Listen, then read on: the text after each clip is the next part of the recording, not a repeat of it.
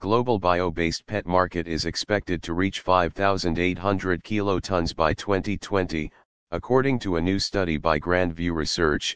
Incorporated volatile crude oil prices and growing sustainable packaging market have fueled bio-based PET market growth in packaging, automotive and electronic applications.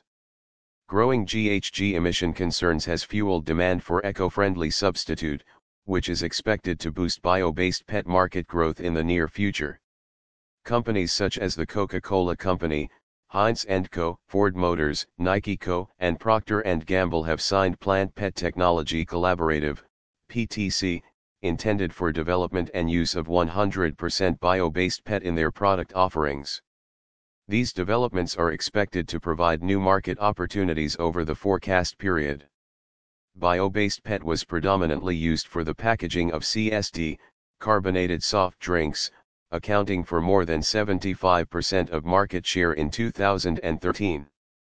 Growing beverage consumption in emerging markets of BRICS is expected to drive bio-based PET market growth.